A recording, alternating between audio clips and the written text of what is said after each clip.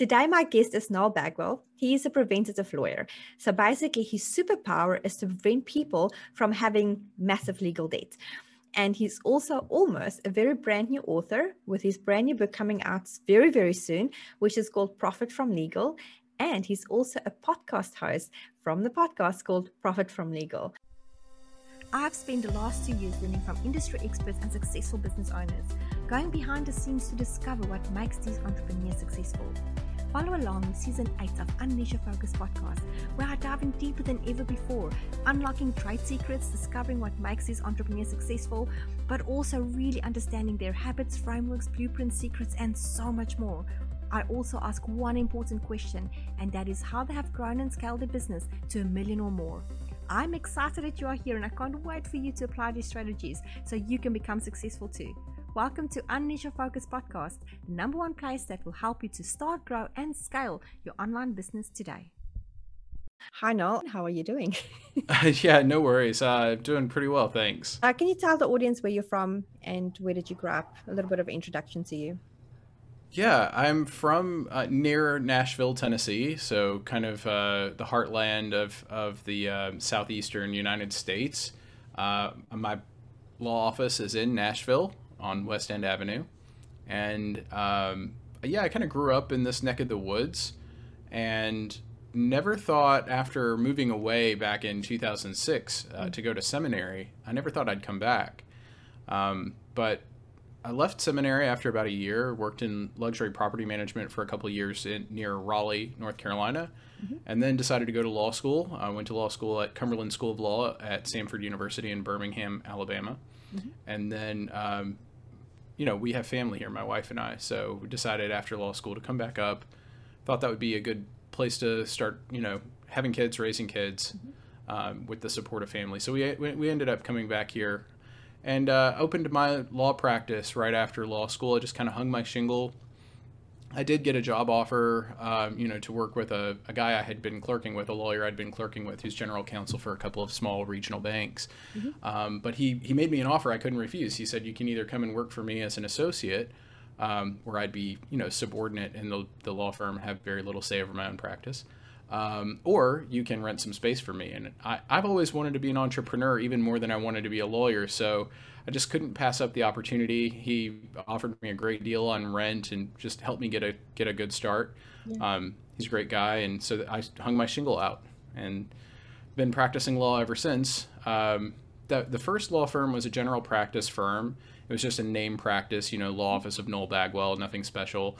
And took whatever came in the door, but I was really miserable with it. So I went a little more niche several months later, and in January of 2013, I founded Executive LP, which is what I'm doing now. Executive Legal Professionals. It's a professional limited liability company, but we've trademarked Executive LP because the other thing is just a mouthful. And so we do preventive legal service for small businesses, small to medium-sized businesses. I really don't do a ton of litigation. I have done a fair amount of litigation before, but these days I prevent lawsuits, and we try to avoid charging by the hour. We tend to do everything either on a subscription basis or flat fee. So that's kind of what it's all about. That is pretty impressive, because as a small business owner, and touch wood, I've never had any legal issues, but I've heard of other small business owners having legal issues, especially with trademarks and things like that.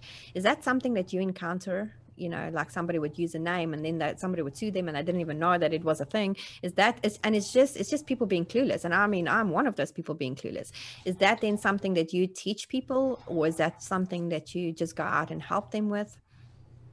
Yeah, we do. I mean, we do teach. It's a bit of instruction, because pretty much everywhere, as far as I understand. I mean, I know education systems differ from country to country, but at least in the U.S., and I think it's the case pretty much globally, there's very little entrepreneurship training at the secondary level. Like until you get to college, university, or graduate school, you're really not and then it's like self-directed study, right? Like you're choosing to learn that. But at the point where your education is more or less government mandated and government paid for, it's not like they're offering you entrepreneurship courses or, hey, here's how the law works for small business owners.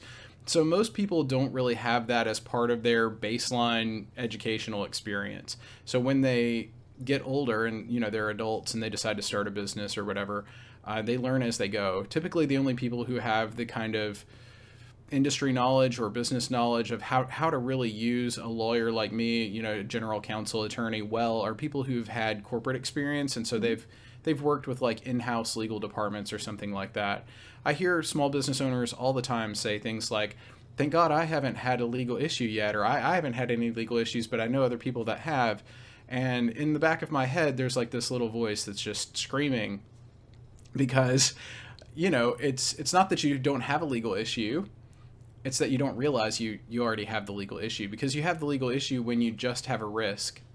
And my job is to keep that risk from becoming a problem.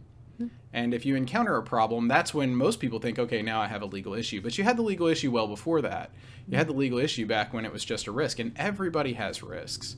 So you need the lawyer before the risk becomes a problem, so that you can keep the problem from happening, ideally. And if a problem does crop up, you can solve it really quickly before it becomes a crisis, like losing a key employee or getting sued, or someone sends you a cease and desist letter for trademark infringement or copyright infringement, where then the solution is much more expensive. And ultimately, that's why I started Executive LP, because I had a lot of clients, small to medium business owners. That's where my passion is. That's who I want to serve. Those are who my clients are. We'd come through my office with matters that I would ask them, why didn't you hire a lawyer in the first place? Why did you wait so long? Why did you wait until you had a lawsuit? Now you're spending thousands of dollars in litigation. And they say, oh, it's just too expensive to hire a lawyer. It's just too pricey. And I would say, well, pricier than a few $1,000s for the lawsuit? And they're like, well, we didn't think we would have the lawsuit. Nobody ever does until it happens to them. And it's so much cheaper, actually, in the long run, to have a well-written contract, to get a lawyer's advice. And it's much more affordable than you would think to hire the preventive lawyer in the first place than to have to hire the litigation attorney to dig you out of a hole that you never should have fallen in the first place. And it's so true. And you're talking and I'm thinking, oh my gosh, because it's so exactly, that's true. I completely agree with you.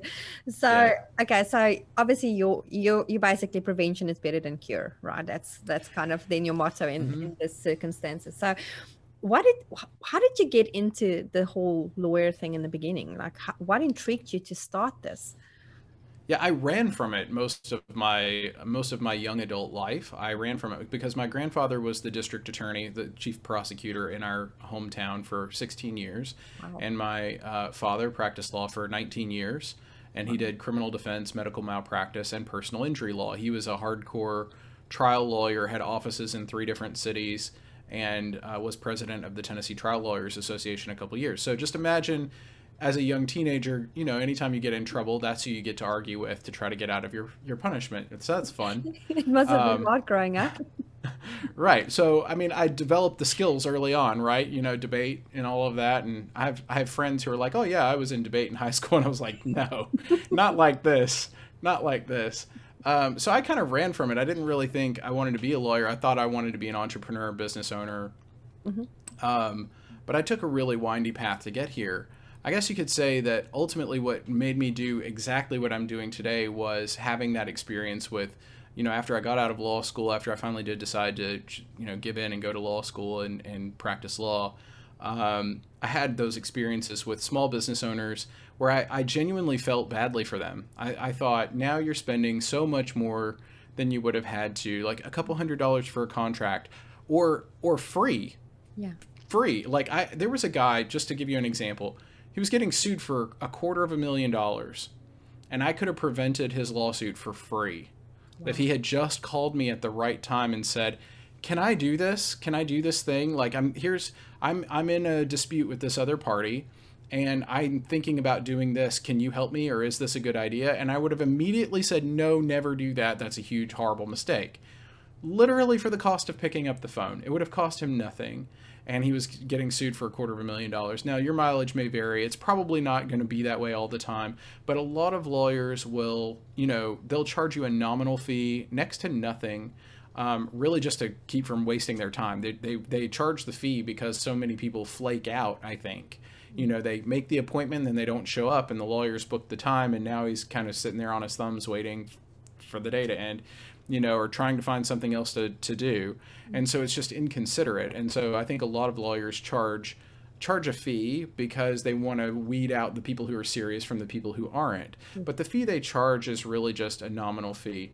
And so I started taking these matters on mostly because I cared about really small businesses, and I wanted to find a way to get them to hire the lawyer in advance. It was an interesting problem for me to solve. So as soon as I perceived the need, there needs to be some kind of preventive, ongoing, always on service for small businesses. Then my mind started racing at the thought of, okay, well, how do we restructure their incentives so that they'll do that? Because right now they're not doing it because they don't have a good incentive to hire the lawyer in advance.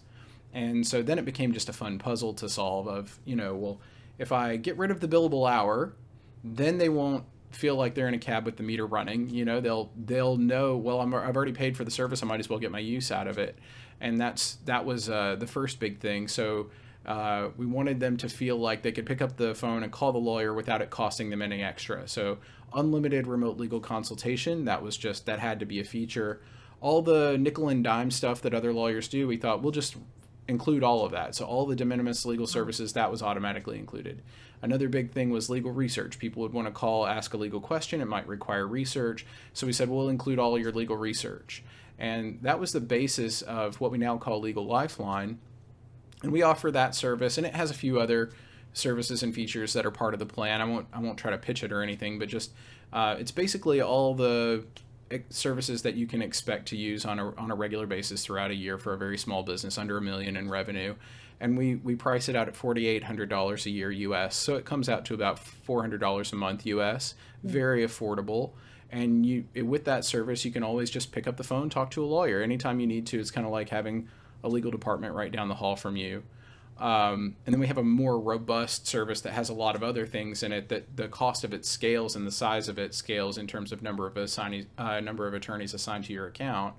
It scales with the size of your business. So a larger business, obviously they're going to pay more than a smaller business. And that's our Signet service. It starts at $1 million and goes up from there. I mean, the businesses that qualify, they have $1 million in revenue. We don't charge $1 million. The cost is something like, it's less than 3% of your annual budget on legal. It's pegged to the national statistics on what small businesses spend on legal support, and we have a value-based billing methodology that we use to price that service. So the big thing is you're not paying by the hour. Like, we wanted to get rid of the billable hour because the feeling was people won't use the service if we're just charging them for time.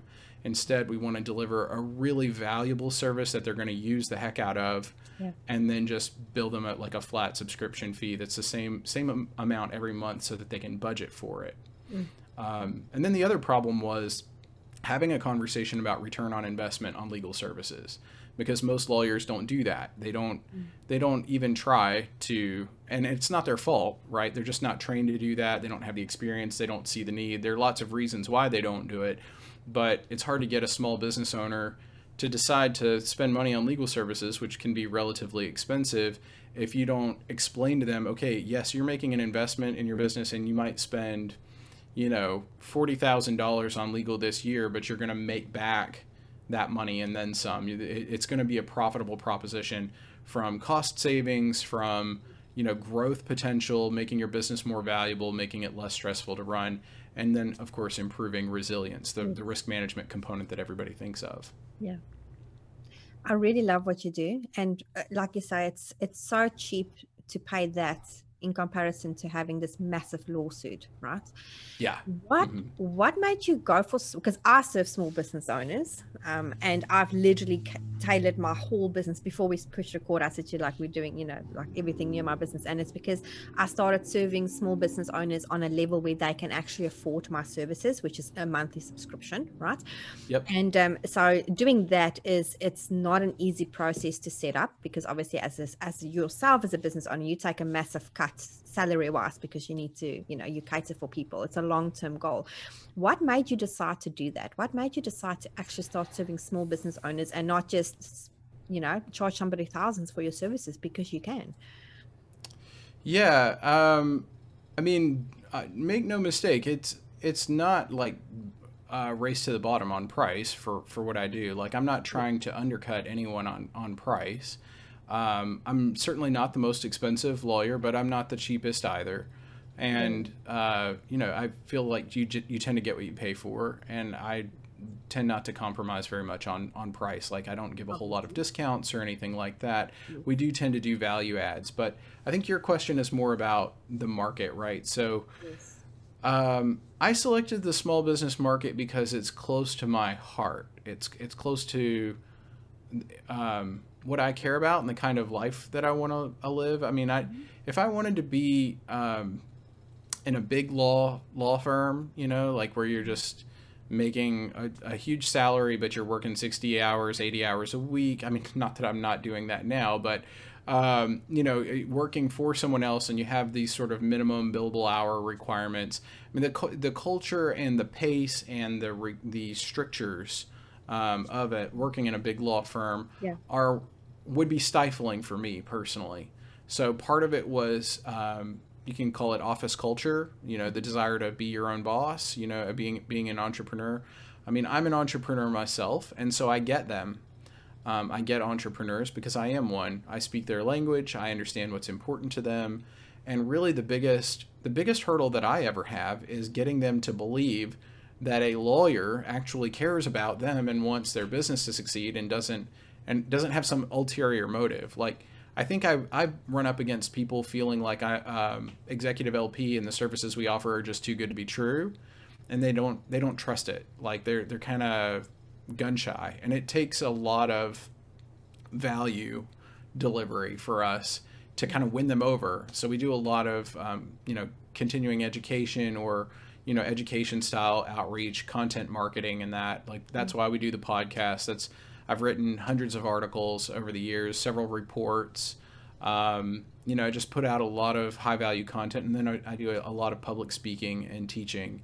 I teach other lawyers continuing legal education, and then I also do like veteran entrepreneurship training on small business formation and intellectual property issues and some other things. So it's just a lot of that. And once people see where your heart is, they start to open up a little bit. You know, they start to listen a little more.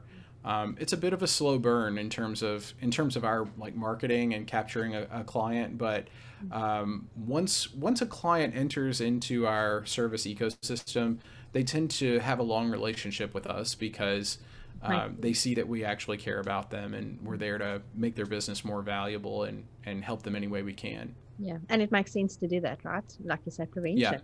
That's the whole idea. Um, Yeah, I think that's a big thing that makes us different from other lawyers too. Is if you're billing by the hour, the goal is, or if you're just on one project, I've just got you for this one lawsuit, or I'm drafting this one will, or this one contract, or doing this one real estate closing. It's always just one transaction, and so the lawyer has this incentive to get as much as you can because you don't know when the next client's coming. You know, you hope that there's another client coming in the door, but you kind of got to get while the getting's good. And for me, the whole incentive structure is completely different. My incentive is to establish a real connection and a real relationship with someone and then maintain that for as long as I can. So I'm not looking to charge them as much as I can, especially not all at once. And we want to kind of spread it out over time. That's good for me because it makes my income less bursty. You know, it's not quite so up and down. It's a little more even keel. So I can budget in my own life and for my family a little bit better. But it also it has the same effect on the client. You know, they're not coming up with a whole bunch of money all at once, so it doesn't disrupt their cash flow. Yes. Instead, you know, it's a monthly planned expense. They can budget for it. It's there, and then they can adjust their pricing for their goods and services if they need to. And ultimately, that's a good business owner will realize that they're not the ones really paying for legal services, just like they're not the ones paying for any of the expenses in their business. Their customers are, because they pass those costs on to the consumer in the form of goods and the prices for goods and services. And the business owners that have a big price objection are the ones who don't really understand budgeting. You know, like this is a planned expense. You need to make it a part of your budget. Or the ones who resist, you know, allocating a certain amount of their budget to to legal because they would rather just add that to their bottom line, and take the risk that their legal issues will never become problems or crises. And that's just you're kind of gambling. It's like having a bomb with a timer, and it's going to go off eventually. You just don't know how much time's left on the clock. So how does that work for you guys with like liability insurance? Because most businesses have liability insurance, right? Which mostly should actually help them to prevent lawsuits, or like cover lawsuits and things like that. So how does that, because do you get that as like a feedback, it's like, oh, I don't need you, I've got liability insurance. Is that sometimes something that pops up? Yeah, I mean, very rarely have I heard that particular, like, I don't need you because I have liability insurance. I think most people understand that if they make a claim on their liability insurance, it's only good up to a certain amount. And the amount of the risk might be greater than their policy limits, or the limits on any particular claim on their policy. So that's one issue, that the insurance might not fully cover all their risk. And then the other one is, say that it does, your premiums are going to go up, It's just like if you have an automobile accident and, car crash, and your insurer is going to raise your rates. Heck, if you get a ticket, they're probably going to raise your rates, right? So speeding ticket or something. So they'll find any excuse to raise your rates. So the best thing to do is reduce the risk. I have a good friend named Kevin Valley, who is, he's in Trinidad and Tobago, and he is a certified business valuator. And I was talking to him on an episode of our podcast on Profit from Legal, and we were talking about what makes a business more valuable. Mm-hmm. And he said a business is more valuable as a function of two things. One is risk, and the other is growth. The lower the risk, the higher the growth, the more valuable the business is. And lawyers have a strong influence on both of those things. We can dramatically lower the risk profile for a business. We can also help you build assets, especially intellectual property assets, build them, develop them, register them, protect them, and nurture them, help you get the most out of them. And that can directly impact growth in a positive way. So a lawyer is a huge value add. And what I tell people is, if you're making a decision like, I'm not going to hire a lawyer because I already have insurance and I'm covered on that, or I just don't see that I have any legal issues, I just don't understand how the law and regulations and relationships with others impact my risk profile. If that's the case, if you just don't know, you've got legal blind spots, you can't see the risks, and you're making those kinds of decisions, or having those issues as the basis for not hiring a lawyer, I encourage clients to really think about what they're saying. And what they're saying is, they're only looking at one dimension of their business. They're looking at the risk dimension. And that's not all lawyers are for. In every country in the world, lawyers have more or less a similar skill set. And the skill set comes down to two things. It's managing relationships, structuring the relationships between people and businesses, managing relationships, and solving problems. They're great analytical minds. Lawyers are trained to do issue spotting, critical analysis, come up with creative solutions to problems. And so being a problem solver, being a relationship manager is a useful thing for every business. And there's a huge trend towards in-house legal departments and away from outside general counsel. And part of the reason for that is more and more businesses want a lawyer on their team, as an employee in-house as soon as they can afford it, because they realize that they do so much more than law now, that they actually do what we call legal operations. And that's why Executive LP started developing Profit from Legal, because lawyers do more than just law. They do a bit of business strategy. They help solve problems. They help manage relationships within the business and between the business and vendors and suppliers, between the business and customers. And so we developed this, it's a legal operations function install service. So if your business is in that $10 million to $50 million range, where maybe you've had outside general counsel for a number of years, maybe you want to keep them, but you want to also add an in-house lawyer, or maybe start building a legal department for your business, that you need something to align the legal services of your legal department or your outside general counsel with your overall business goals. What are your enterprise goals? What are your business operations what do they look like? What do those workflows look like? And is legal a part of that? Yes. because it should be. You know, legal should be integrated into those workflows, and that's what legal operations does. You know, and so we have Profit from Legal, which sets all that up. Over the course, it's an 8-week, you know, delivery time frame for that particular product, and so we come in, work directly with the business to set up their legal operations function, either in their legal department if they have one, or with their outside general counsel, or even just laying the foundation, even if they don't have the legal support structure yet, laying the foundation for adding that on so that they can get the most out of those relationships. Very, very valuable and surprisingly inexpensive. That sounds amazing. I love it, Noel. It's a really unique way to approach things within your business, you know, looking from the outside in. It's a different structure, right? Mm-hmm. So this show is about going behind the scenes to see what makes people successful. And for different people, it looks different. So what do you contribute to your success? What do you think is that thing that drives you to be successful every day? I'm perhaps irrationally optimistic.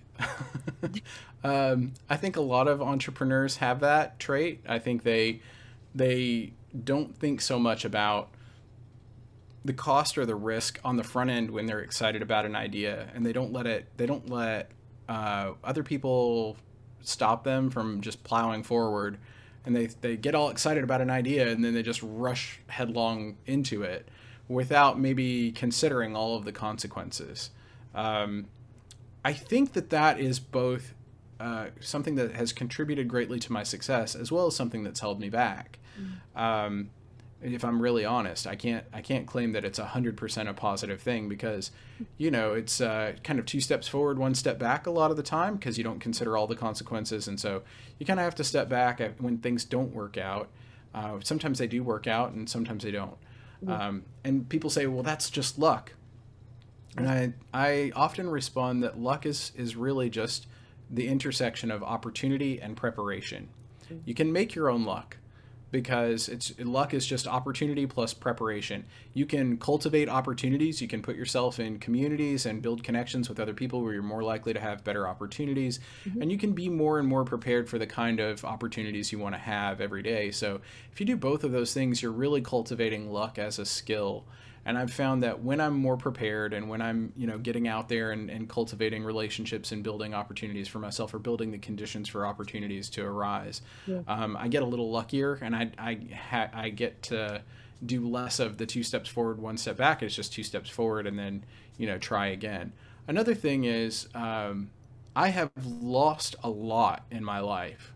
I almost have a pathological fear of loss. I've just, like, my family, I grew up very wealthy, but we lost everything. Like, went from my dad pulling down, you know, 7 figures to would have been homeless if my grandmother had not taken me in.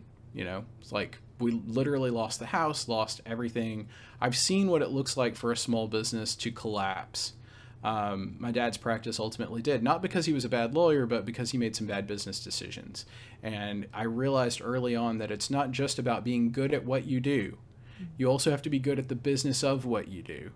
And even my dad, who's, you know, a much better businessman now, and, you know, he learned a lot from that, and, you know, everybody kind of moved on with their life. But living through that experience, kind of losing everything, was both traumatizing and very instructive. And so that the fear of failure, the fear of loss, really propels me to work really hard every day. Now I'm responsible, you know, I have a wife and a son, I'm responsible for them. And so I want to take care of them and make sure that they never have to go through what I went through. And it's just a powerful motivator to get up and consistently push every day, regardless of how you feel. You know, there's a big movement to just be happy, you know, just live your best life and be, you know, sort of Instagram optimistic. Barbara Ehrenreich gave this great talk called Smile or Die. And it was about the dangers of corporate optimism, like having an optimistic, sunny disposition and a positive attitude always, no matter what, and how fake that is, and how that's actually, it keeps us from hearing sort of the warning bells of, you know, authentic criticism that has your best interest at heart. And so, like, I don't have that kind of optimism, but I have the kind of optimism that says, yeah, I'm going to fail and I'm going to get knocked down, but for every time I get knocked down, I'm going to get back up, and I'm going to keep going because I have people depending on me, people, expecting great things of me. And so just like a ruthless tenacity, I guess, would be in the face of certain failure. I mean, every entrepreneur fails at some point. Every scientist fails, every politician fails. Hey, no matter what career path you choose, every businessman, everybody, right? They all fail. But what defines us is not our failures, but what lessons we learn from them and whether or not we get back up afterwards. So if I have any measure of success, and I'm not saying I do, but if I do, it's because I charge headlong into the fray. I follow my passions and what I consider to be good ideas at the time, and I don't listen to the naysayers. And then when I fail, I don't let it get me down. I just get right back up and try again with the lessons that I've learned from that. And hopefully that'll be enough. It's beautiful because it's when you lie down and you sulk in your failures that you fail, because it's the getting up part that's actually the thing that makes you eventually successful, because you keep trying and trying. I've got a big thing. I heard someone say once that, sorry to cut you off, but this one last little bit. I heard someone say once, you decide when the game is over. Exactly. The game doesn't end until you do. Like, how do you know that wasn't just the first half? Exactly. You know?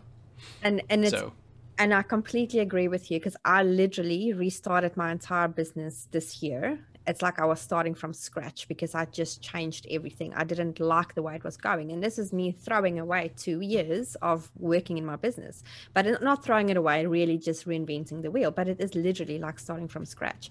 And that's hard for a lot of people to do. And it's advice that I got from a mentor that said, listen, you're miserable. Why? Why do this? And it's crazy when you realize that if you just speak to that somebody says, well, this is, have that conversation with somebody, that real conversation where you're like, oh yeah, this is actually, why am I doing this? I don't need to do this. And it's very true what you say. I completely agree. You should have a mentor. I mean, I think that's brilliant that you have a mentor, that you're listening to them. And when I say don't listen to the naysayers, that doesn't mean don't listen to criticism from people who love you and want what's best for you.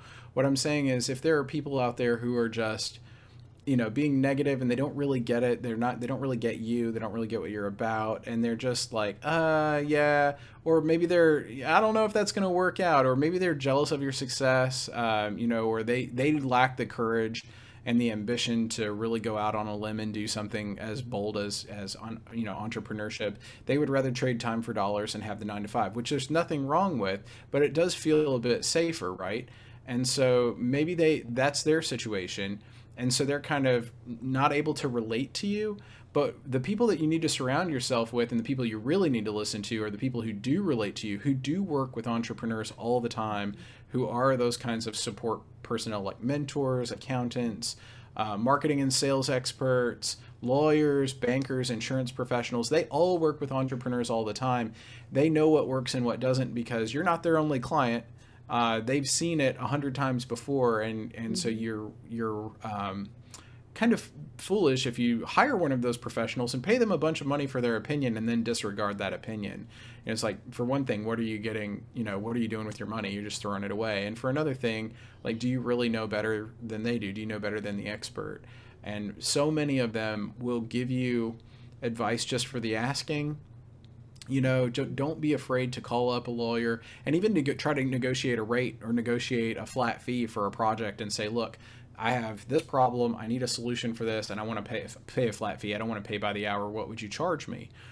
And you'll be surprised. You can actually negotiate for those things. A lot of people don't even try because they self-reject. Yeah, I think it's not possible. Yeah, it's very true. Yeah. Very true. Don't self-reject. Yes. Don't self-reject. That's always a mistake. My dad actually told me when I started Executive LP, he said, I don't think your business model is going to work. That's never going to work. He was like, there just isn't a market for preventive legal services for small businesses. He said, trust me, I've practiced law for 20 years. I've seen what works and what doesn't. And that there just isn't a big enough market for that. And small business owners they're tight, they're cheap, they have a scarcity mindset. They're worried about protecting what they have, and they've bootstrapped up and they're undercapitalized. So they're just not going to part with the kind of money that you're going to need them to pay for your business to make it. And he wasn't entirely wrong, because those have been challenges that I've had to confront. But here I am, here my practice is 8 years later, making it. Not like I'm not a multimillionaire by any stretch, right? But my business is profitable. I'm able to make an impact. I'm able to serve my clients, and I've made a difference in the world already. I've saved my clients millions of dollars.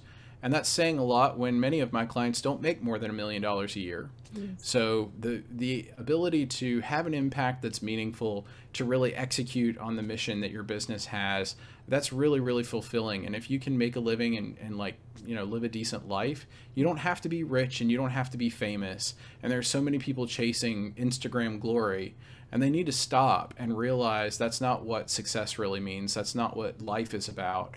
It's about being able to do good for others and show other people that you care about them and love on them, and have enough left over at the end of the day for your family, and keep the lights on and get up and do it again the next day, and just do that relentlessly for as long as you can. That's the way that you leave a legacy. Yes. I love that, Noel. And the most interesting thing is most of the Instagram people that have like those followers, they don't actually make money, and it's just because you have a big following doesn't actually mean that you are profitable. I mean, I know personally of somebody that has like a massive following on Instagram, and they're broke because they don't actually make the money, because there's not real impact. And there's that impact and profit. And that's like the slogan that I just go by, impact and profit, because it's so important to make the impact first, and the profit will automatically just come. You don't have to try very hard for that. And there are so many people too. I mean, it's easy to kind of to take the cheap shots at the Instagram influencers or whatever, right? Like I don't envy them their success, and I don't have a problem with anyone taking that path to success. Exactly. But it's kind of like trying to make it in LA or or in Nashville if you want to be a singer-songwriter or a movie star or an actor or a stage actor in New York. It's kind of like for every one person that really gets a huge following like that, there are how many tens of thousands or perhaps hundreds of thousands of users that don't have that success. And I'm connected to some pretty successful and influential people. And you're right, that followers don't directly necessarily translate into revenues, but perhaps the bigger worry for me isn't so much that you can't make money doing it, because obviously you can if you monetize that correctly and you have a good business strategy to go along with your content strategy. Content strategy will get you followers, but it's not necessarily a business plan. But if you have a good business plan to go along with it, you can make some good money. One of my friends recently just went from 0 to 400,000 followers on TikTok. And I won't say who they are, but just a very successful self-promoter, very talented person, just the kind of person that you would see on Instagram. Smart, beautiful, charming, just an amazing person. But then I look at the TikTok content that was created to have that effect, and I maybe there is a lot of value that people find in that beyond just entertainment value. Maybe that's having a big positive impact in the world that I'm not aware of. But I ask myself, like, would I spend the same amount of time, energy, effort, resources, whatever it took to do that, to get the same outcome? I don't know that I would. I'm not here to criticize. I'm certainly not, because I think that the person who did that has the capacity to use that platform that they've built. And they might even say, well, it's about building the platform, building the following, and once you have it, you can pivot slightly and start delivering more value. If you try to deliver a bunch of value to people when you have a smaller platform, it just doesn't go as far. You don't have the impact that you want to have. So you kind of have to have the big platform to have the impact.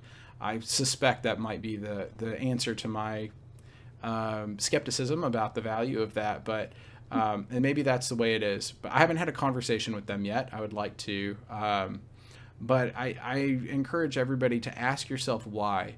Why are you doing what you're doing? If you're an entrepreneur, if you're trying to build a social media following, if you're trying to build a big audience and a platform, you have a podcast or whatever, why are you doing it? What is the impact you want to make in the world? Mm-hmm. Because success, and I wanted to come on this podcast and talk about what makes you successful, yes. Because success, material success, fame, money, all of that is not a means to its own end.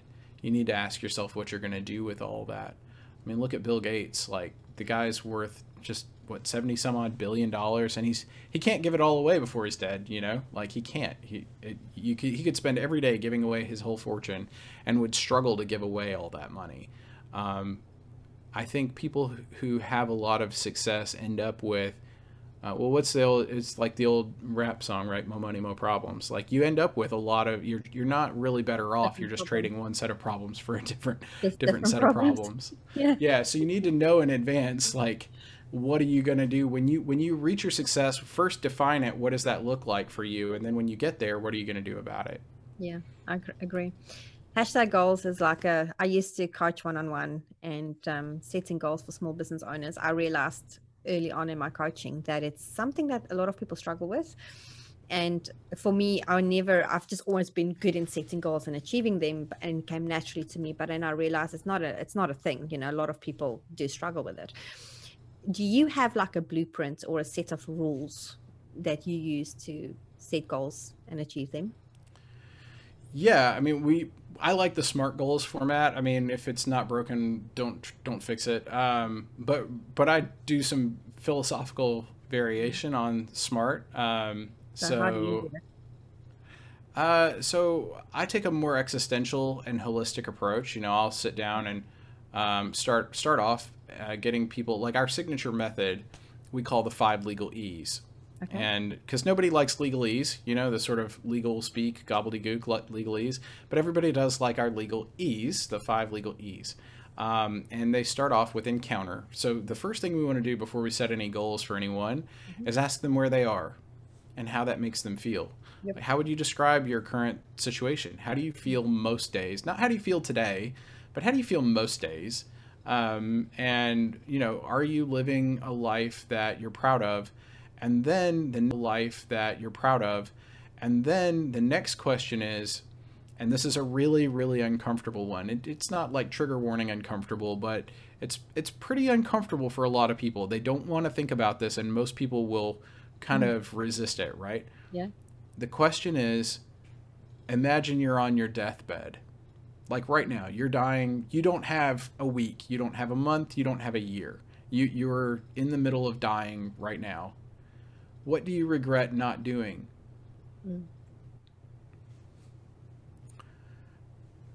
Yep. Do that. Yeah.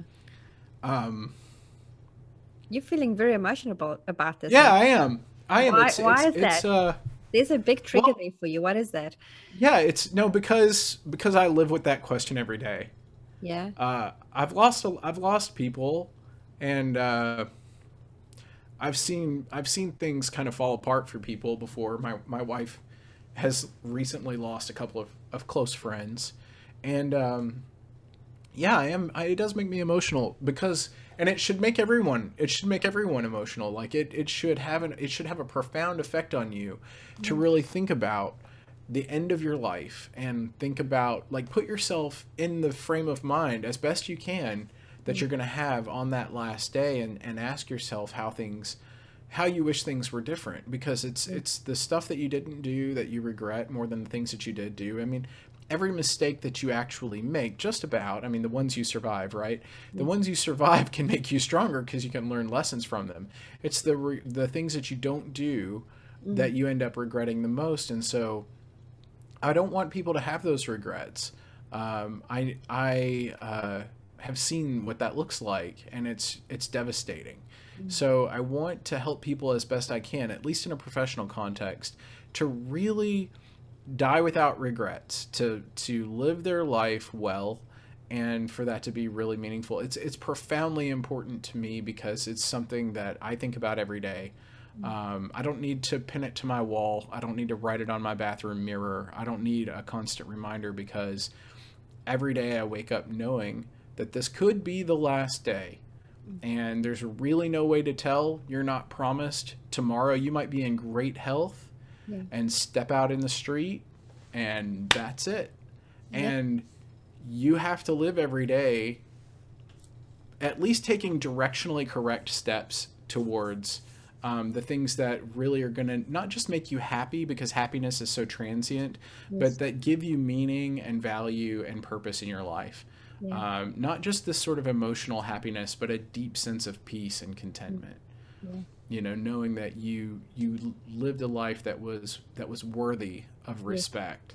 Yeah. So yeah, no, it is that. So that's the explore step. We do that. We ask people where we want to go, and we kind of dial it down a little bit after that. We ask, you know, you're on your deathbed, what would you regret? But then we dial it down and say, okay, what about, you know, can you be 10 years from now? What does being closer to that outcome look like? 5 years from now, 3 years, 1 year. We kind of help them make plans in that way and set those goals. And then after that, there's enrich. We look at all the systems, like what are you doing right now? What are your habits? What do your habits look like? What do your systems and processes look like? Which ones are directionally correct? Which ones are not? The ones that are not get trimmed. And the ones that are kind of borderline, we say, well, what tweaks and adjustments could we make to get them directionally correct? And if there aren't any, then they get trimmed as well. So it's encounter, explore, enrich. That's that step. And then envision. We talk about clarity and the importance of being able to regularly achieve a flow state and be highly productive, where you're in this state of flow of just like super focus. Yeah, like in momentum and you get going. I like that. Yeah. And then communicating that vision of what that looks like to your team and everybody that supports, so that everybody's very crystal clear on exactly what you do, how you do it, and how they can help. They know their place in the ecosystem of your activity.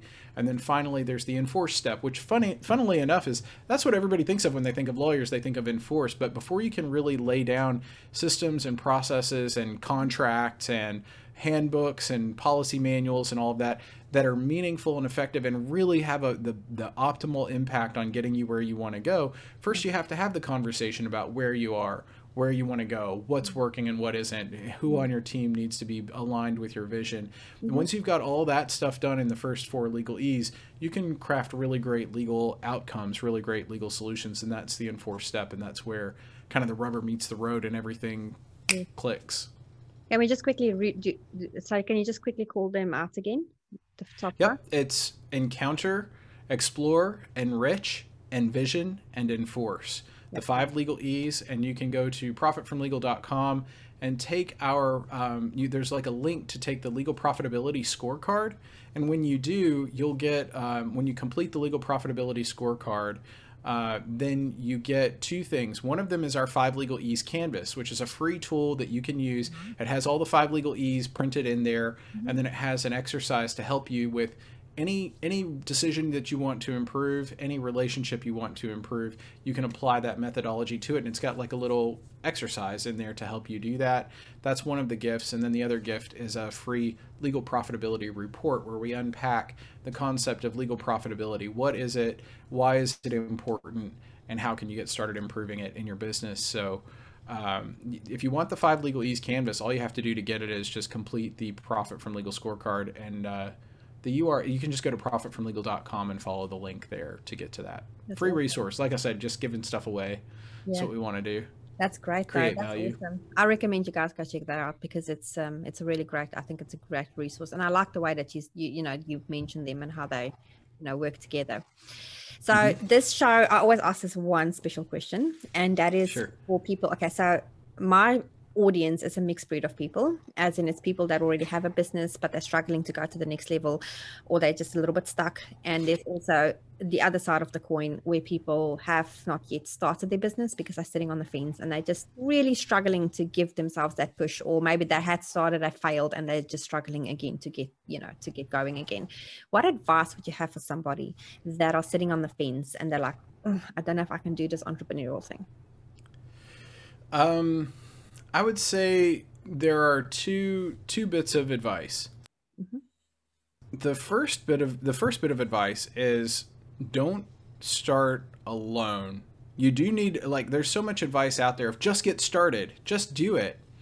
That's true, and that's good advice, that's accurate, but just doing it and just getting started doesn't necessarily mean put a product in the marketplace for sale. That's not what starting a business looks like, right? Starting a business can look like writing a business plan and finding the right partners that you've identified in that business plan that are necessary to make your business work. And the biggest part, I think, of a business plan that gets frequently overlooked and taken for granted is the organizational chart. And for a lot of entrepreneurs, they're going to fall into one of two roles in the organizational chart. And a big mistake they make is trying to do them both themselves. So in the org chart, there's the CEO, and then there beneath them, there's the chief executive officer, CEO for people who don't speak the lingo yet. You'll get there. It's all good. Then the COO, the chief operating officer. Then you have the chief financial officer, the CFO, and then you have the head of marketing and sales. So in the org chart, you've got this one, the founder usually is the CEO, usually, not always, but at the top. And then beneath the executive officer, you have these other three functions. They're all equal in terms of being essential to the business. You can't really do everything you need to do without all four of them. And your business will be best if those four roles are not covered by the same person. And really, you don't have more than one person, or you don't have one person covering more than one of those roles. So if your CEO is also your COO, you can do that for a while, but it's not ideal, and you should get out of that situation as soon as you can. For a lot of entrepreneurs, they're either going to be a good CEO or they're going to be a good COO, their chief operating officer. And this is because most people are either good at what they do or they're good at the business of what they do, but rarely both. Very, very rarely are you good at both. And yeah. So you can be a technician in your business and really focus on like making whatever it is you make, and like developing your systems and processes. Like I have a friend who makes, who I don't want to say what he makes because you'll know exactly who he is right away, but he makes really cool products, and he does not like dealing with or thinking about the business of what he does. He doesn't want to think about marketing. He doesn't want to think about sales. He wants someone else to deal with that. He wants to outsource all of that. He doesn't want to deal with the executive function. He wants to be in the shop making what he makes because he's an artisan. He's a craftsman, and he's really very good at it and getting better like with every product he makes. He does custom work, and he's just really great. So he is a great chief operating officer, the guy to be in charge of the process of how stuff gets made. But what I told him he needs is like, you need a CFO, you need someone in that role. You can outsource that function early on in your business to an accountant. You need a chief executive officer, so get a business manager, someone to help you manage and kind of keep everything, all the plates spinning, and keep everything going, keep your appointment book, manage all of your teams and all of that. And then get a marketing firm to do your marketing and sale, and then get a commissioned salesperson or someone to help you with sales and help you with like processing your orders and all of that sort of thing. If you have to have your CEO kind of doing double duty with some sales functions, that's a good kludge early on, but obviously you want your CEO doing high level business development and execution as soon as possible, like kind of managing everything that's going on. Yeah. It's also good to have a key person of influence that's associated with your brand, with your business, someone who's, a recognizable face in the industry, and that can take some time to build, and that's fine. But have the org chart, right? Really focus on your organizational chart when you're doing your business plan, and keep in mind that while you will be tempted to put one person in multiple roles because of the low cost of doing that, it's a hidden cost. It doesn't take the cost away. It doesn't really lower the cost. It just hides it. Yeah. And the hidden cost is opportunity cost. It's the cost of doing this versus doing something else. And when you stretch one person too thin, they're not free to do all the other things that really they need to be focusing on doing. And people are best when they specialize on one thing, do one thing really, really well. Yeah. So that's the org chart and the business plan. That's advice number one. Advice number two is do not start undercapitalized. You need money to start your business.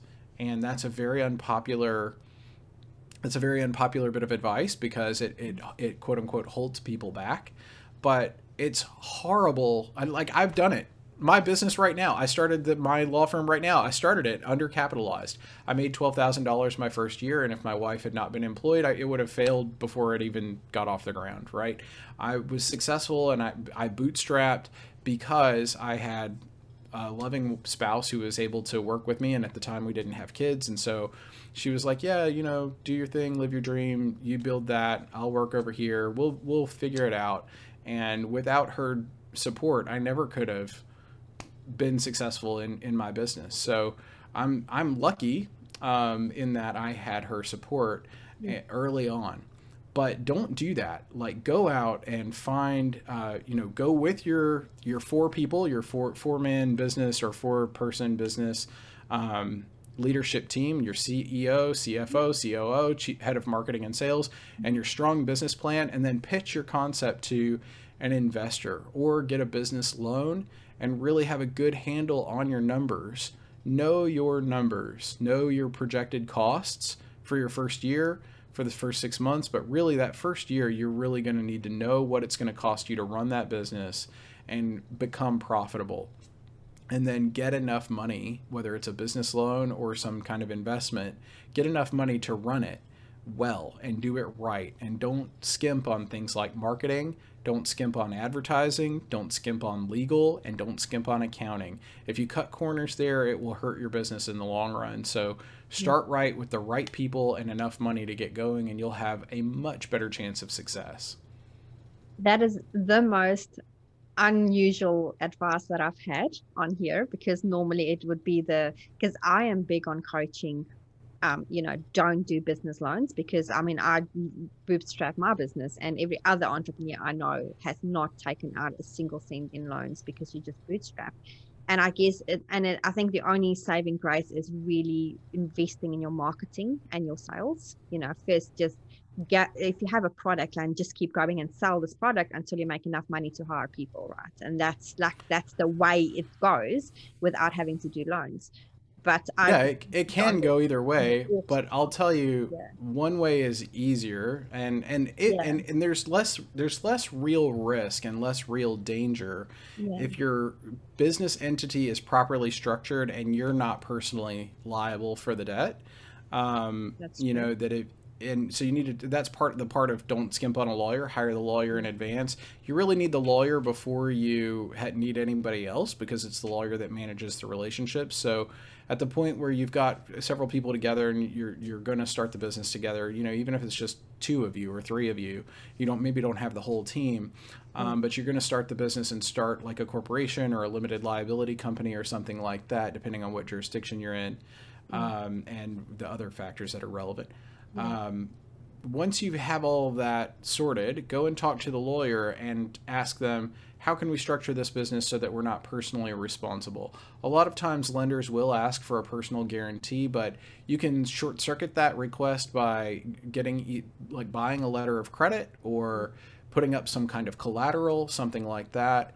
And when you have the money on the front end to spend on advertising and on marketing without necessarily having sales and proof of concept, it can really amplify your growth faster. Like, rapid growth comes from advertising, marketing, and being able to deliver a remarkable result quickly. And money, like having a well-capitalized business, having investors, or even having debt on the front end is not an impediment to success. It's not a big hurdle, because if you have those revenues, you can pay off the debt. Okay. What I see is so many people so undercapitalized that they never get to the point where they're making the sales. They don't generate enough revenue to be able to do any marketing or advertising, and they stay small and in starvation mode for years sometimes. Yeah. So I would say it'd be better for them to go take the business loan and buy some advertising. Yeah, no, I completely agree with you on that. And that's why I started my subscription thing, because there's so many small business owners that don't have the capital to hire this big marketing agency or consultancy to come in where it costs them like a few $1,000s a month, because they either don't have it or they don't see the value in paying for it. And then they just stay this tiny little company and work 60, 70 hours a week and not make a profit. And they, like you say, in that spot for years and years and years. And if you're a service provider or a products provider where you're selling things that are, too expensive for people to pay for, it's going to be disruptive to their cash flow, they need a financing option. Exactly. Another thing to do is to consider working with a finance partner for your goods and services. If you're starting a business, ask yourself how your customers are going to come up with the money to pay you. And if the answer is, well, they could always put it on a credit card, consider that a lot of them won't, because they're averse to loading themselves up with credit card debt. But if you can offer them very attractive finance terms, and I'm not talking about self-finance, I'm talking about through a financing partner. Yes. If you can go out and find someone to do financing for your goods and services, and you can say, well, we work with this finance company and they will offer you easy monthly payments, 6 months, no interest or whatever, 6 months, same as cash or whatever. You see this a lot. Like there's a company here in my hometown called Discount Tire. And if you have their in-store account, credit card or whatever, you can put 4 new tires on your car and it's 6 months, same as cash. After 6 months, you start paying interest. So I think that's a really great. And Discount Tire, they're getting paid in full in advance from the finance company. So as the service provider or the goods provider, you're getting paid up front. The risk isn't on you, it's on the finance company, and you don't have to worry about accounts receivable so much because you're getting paid from the financier, and the finance company's getting paid on interest for people who don't, pay it off at 0%. Yes. Or whatever. So building those relationships can also get you in the profitability and lower your expenses sooner. Yeah. No, I completely agree. And yes, great ways to do that as well. Noel, this has been fantastic. Where can people reach you? Obviously, you did mention your website in between the questions and so on, but can you please just tell people where they can reach you and basically, what you can do for them? Yeah, sure. So I can do a couple of things for you. I can just talk to you like a human, for one thing, right? That would be good. We're both just people. I'm not just out to sell legal services. Yeah. Or whatever. I mean, I am, and that's how I make my living. But at the same time, it's more important for me to connect with people and deliver something that's valuable and that's really the right fit for them than to just be like, here's my package, buy it or don't. So go to executivelp.com/contact. Executive LP is Executive Legal Professionals. That's the name of my firm, as I said. But our website is executivelp.com/contact. And you can fill out the contact form. It will go right to my email inbox, and I will respond to you in a timely manner. And you can also connect with me on Facebook. We have a Facebook group and a LinkedIn group for Profit from Legal. So you just search for Profit from Legal. But if you join the Facebook group, make sure you agree to the rules. We've had a lot of people, I think, because I've been appearing on some podcasts, and people have tried to join. But if they don't agree to the Facebook group rules, then I will reject their application to join. But if you join the Facebook group, you can get resources from us right there in the group. We do events, we do product launches, announcements, and stuff like that. And then profitfromlegal.com, if you go there, you'll interact with the legal operations function install product, and you can take that profitability scorecard. And when you complete the profitability scorecard, not only do you get the free gifts that I mentioned, but there's also a link in there to book in for a 10-minute chat with me. So if you want to talk to me directly, that's a great way to do it. Just hit up that profitability scorecard, and the scorecard is great at evaluating how well your legal support is already contributing to your profitability and where there's room for improvement. That's what that tool does. It's a digital diagnostic for your legal profitability. Super valuable, even if you think, well, I don't have legal support yet. The answer is like, I'm going to get nothing. I'm going to get 0%, right? Even if that's true, reading the questions in the scorecard will be valuable for you, because you'll start to get a sense of what it is that a lawyer can do in your business to contribute to the value of your business, to contribute to lowering your stress and lowering your risk profile. So you have a better sense of what it is that a lawyer does when you do decide to work for one by taking the scorecard. It's a good tool. Awesome. That's great. Yeah. Thank you so much, Noel. This is amazing. I think thanks for having me. That has not ever thought of having a legal service, I'm thinking at least the gears in the heads are starting to turn. I'm like, oh, the gears are turning. It's like, Hopefully. Yeah. It's a necessary. You just have to have it. It's just. Yeah, definitely. I appreciate your time. Thank you so much for. Yes. Yeah, thanks for having me on as a guest. I really appreciate it. Yes, thank you so much. Talk soon. Cheers. All right. Cheers. Bye-bye.